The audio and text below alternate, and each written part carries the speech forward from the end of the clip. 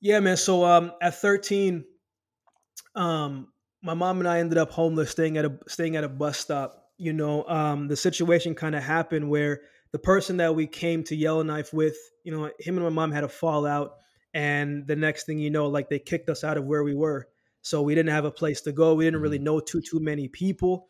We're still learning the city. We weren't really there particularly long. So my mom and I, regular day, I'm coming from home. I left the morning, same thing, same routine, got up same time, ate the same thing, went to school, all my classes, coming back home.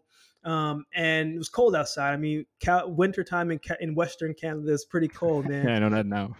And so I'm coming back, and I open the door and I see three garbage bags there, right? And I'm looking at it like, man, where'd all these garbage bags come from? Because we didn't eat this much throughout a day.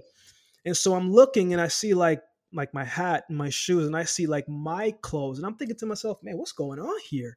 And then I see my mom coming down the steps, and I ask her, she's just looked at me, she said, Keem, just go upstairs and get the rest of your stuff. Like, we gotta go. And I'm like, what do you mean we gotta go, Ma? Like, it's minus 23, 24 outside. We ain't got no place to go. What are you talking about? Go outside. Get like, I don't understand.